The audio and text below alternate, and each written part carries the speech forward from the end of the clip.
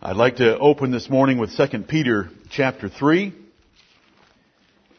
2 Peter chapter 3, we are in the house of the Lord, and this is the word of the Lord. Amen.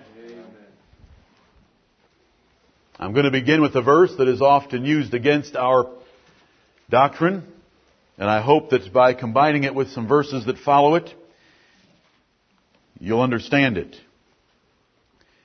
2 Peter chapter 3 and verse 9. The Lord is not slack concerning His promise, as some men count slackness, but is long-suffering to usward, not willing that any should perish, but that all should come to repentance. But the day of the Lord will come as a thief in the night, in the which the heavens shall pass away with a great noise, and the elements shall melt with fervent heat. The earth also and the works that are therein shall be burned up. Seeing then that all these things shall be dissolved, what manner of persons ought ye to be in all holy conversation and godliness, looking for and hasting unto the coming of the day of God, wherein the heavens being on fire shall be dissolved, and the elements shall melt with fervent heat. Nevertheless we, according to His promise, look for new heavens and a new earth, wherein dwelleth righteousness. Wherefore, beloved, seeing that ye look for such things, be diligent, that ye may be found of Him in peace, without spot, and blameless. Amen. May the Lord bless the reading of His Word to all of our hearts together. That 9th verse is often used against us because men say that this verse proves that God is trying to save the whole world, and that He is not willing that any should perish.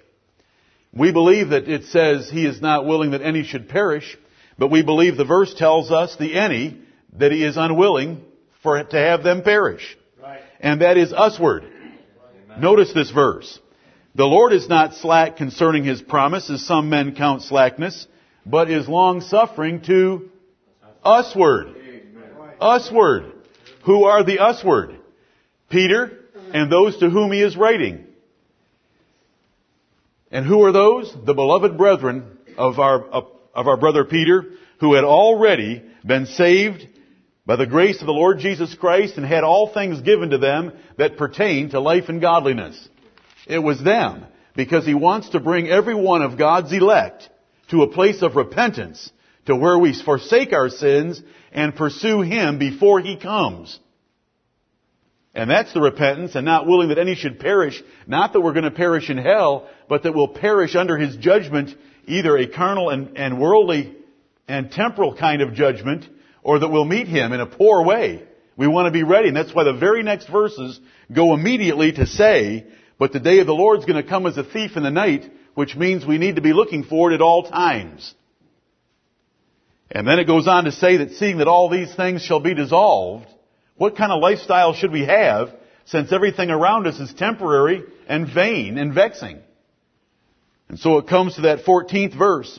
Wherefore, beloved, seeing that ye look for such things, what things?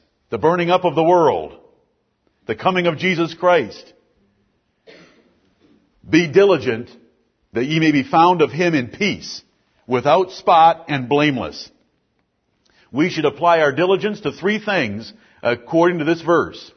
That we are found in peace, no squabbles or disputes among us, without spot, the world not touching us, leaving its dirty marks on our righteousness that we ought to be living in, not spotted by the world, and blameless, no faults outstanding that we have not confessed, so that we can meet Him confidently. This is the word of the Lord to us this morning, and it fits so well with Matthew 25.